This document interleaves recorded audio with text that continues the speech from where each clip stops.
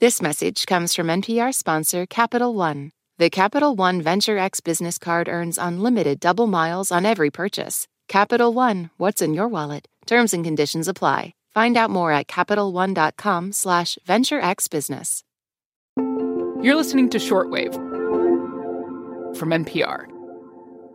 Hey everybody, Maddie here. Today we've got something fun for you from another NPR podcast, TED Radio Hour. It's from a recent show exploring far-off worlds. In this excerpt, they take us on a journey to Antarctica, the coldest place on Earth. Host Manoush Zomorodi talks to wildlife filmmaker Ariel Waldman about her search for microscopic life there. It's a glimpse into what it takes to do science in extreme environments and the weird and wonderful life that thrives there, featuring one of my favorite critters of all time, the tardigrade. If you haven't heard of these tough little moss piglets before, you are in for a treat. All right, that's coming up next.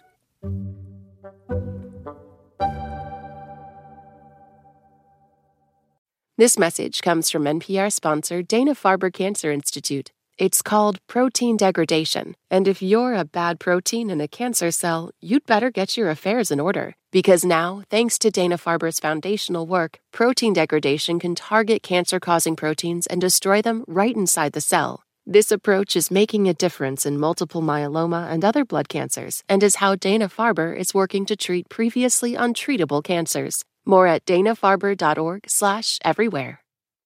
Today on the show, we are venturing through the looking glass, extending our perception and exploring strange new worlds, including here on Earth. So when you land on the packed snow runway in McMurdo, you don't see anything. It's just snow. So there's no trees, there's no bushes, there's no grass, there's none of that. Most people think of Antarctica as really desolate. You know, it's covered with over a mile of ice in many locations. It's the coldest continent. It's also extremely dry. It's a polar desert. But the thing that I feel like a lot of people don't know about Antarctica is that it's really brimming with life in a lot of different locations. It's just that most of it is invisible to us. You would need to have a microscope in order to see them. This is Ariel Waldman. She's a wildlife filmmaker at the microbial scale. And I'm an advisor to NASA, and I'm also an Antarctic explorer. Ariel first became interested in Antarctic microbes back in 2013.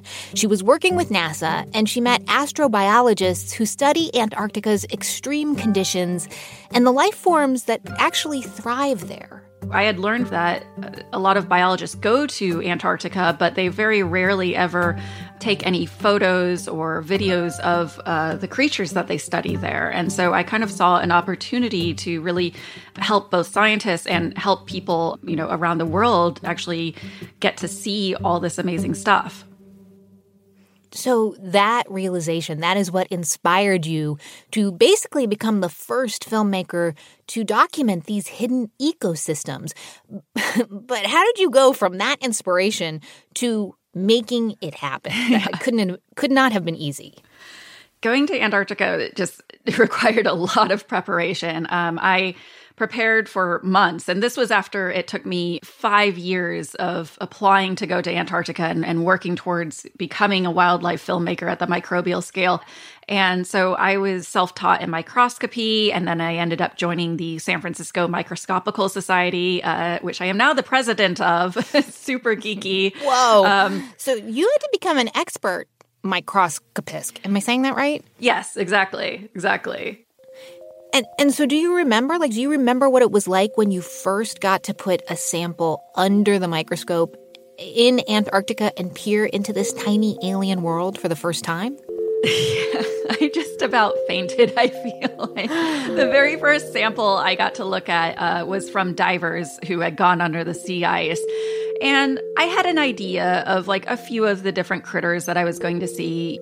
But when I put the first sample under the microscope, I saw these beautiful diatoms, which are, microalgae with glass shells, which are just beautiful. They're geometric gems of the sea and of different areas of water around the earth. But But I found diatoms that had triangular shapes, and they just looked like they had been manufactured by humans. They're so gorgeous.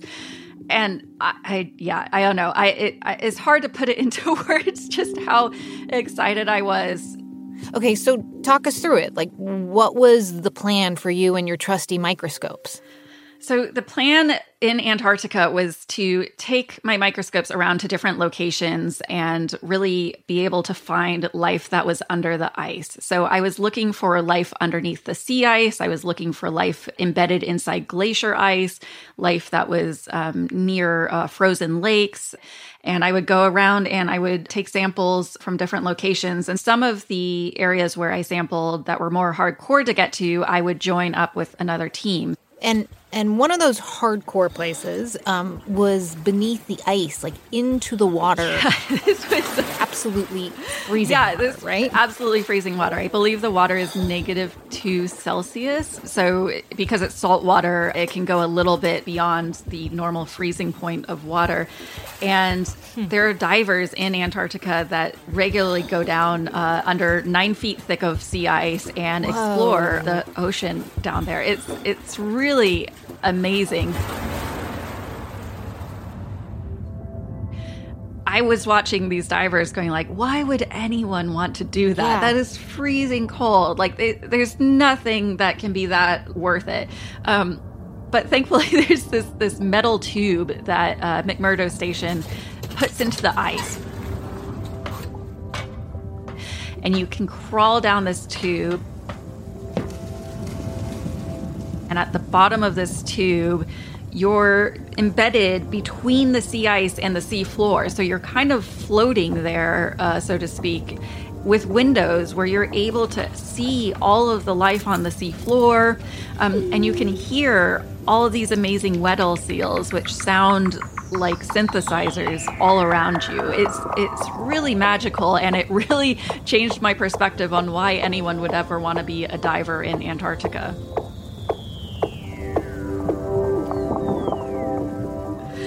So I could help direct divers to take collections from the sea ice ceiling and from the sea floor. And then I would take the samples back to the main laboratory at McMurdo Station and filter them and look at them under the microscope as freshly as I could so that I could see them interacting in the way that they would interact in their home environment. So tell us about the microbes that you found and the footage that you took of them. We're actually going to look at them and describe some of them here. And the first one is a tardigrade. Ariel, what is a tardigrade? So a tardigrade is also known as a water bear or sometimes even a moss piglet. And they are tiny microscopic animals. They are actually animals. They have 8 legs.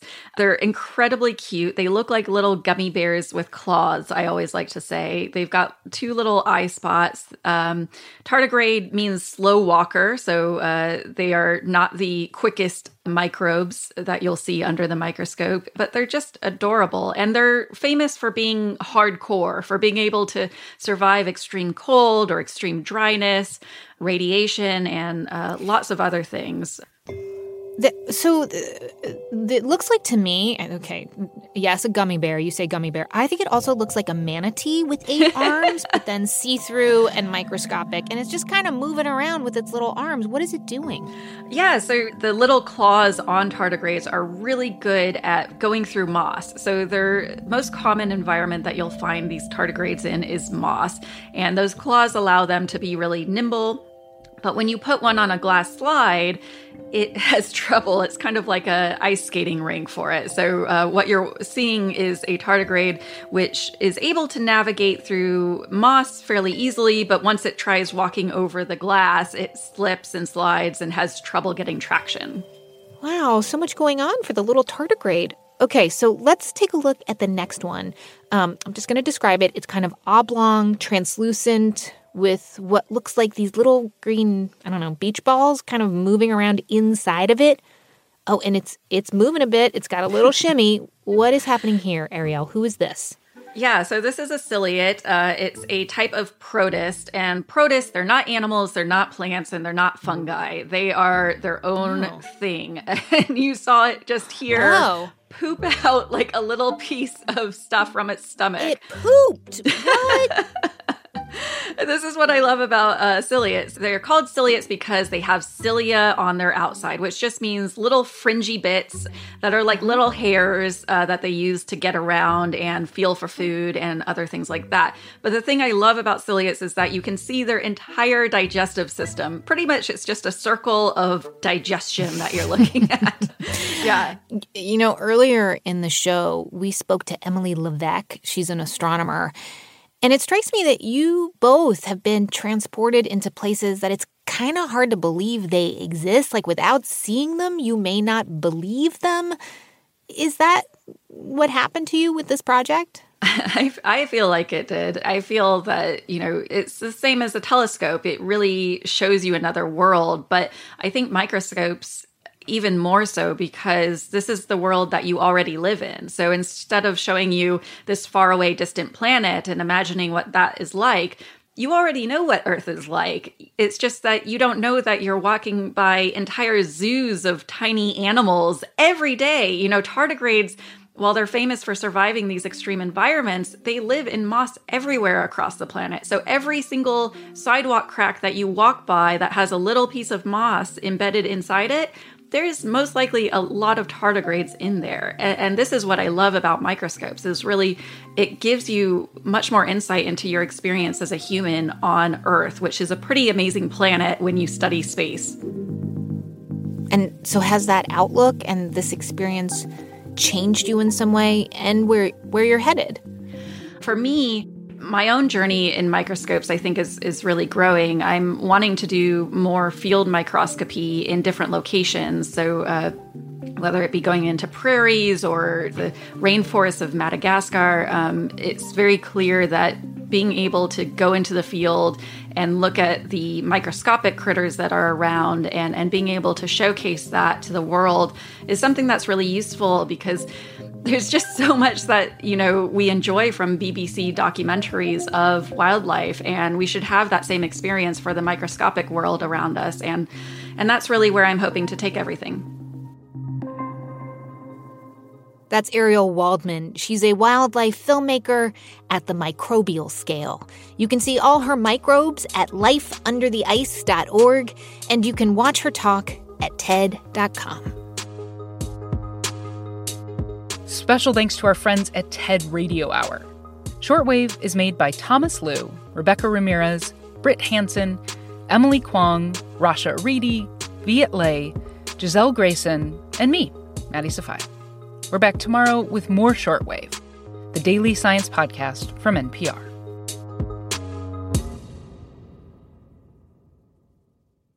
On NPR's Pop Culture Happy Hour podcast, we talk about TV, movies, and more, like the new Marvel Disney Plus series, The Falcon and the Winter Soldier, and a definitive ranking of the best Muppets. All of that in around 20 minutes every weekday. Listen now to the Pop Culture Happy Hour podcast from NPR. This message comes from NPR sponsor ShipBob. E-commerce logistics making you question why you started your business? Time to outsource fulfillment to the experts over at ShipBob. Get a free quote at shipbob.com. ShipBob. This election season, you can expect to hear a lot of news. Some of it meaningful, much of it not. Give the Up First podcast 15 minutes, sometimes a little less, and we'll help you sort it out. What's going on around the world and at home? 3 stories, 15 minutes, Up First every day. Listen every morning wherever you get your podcasts.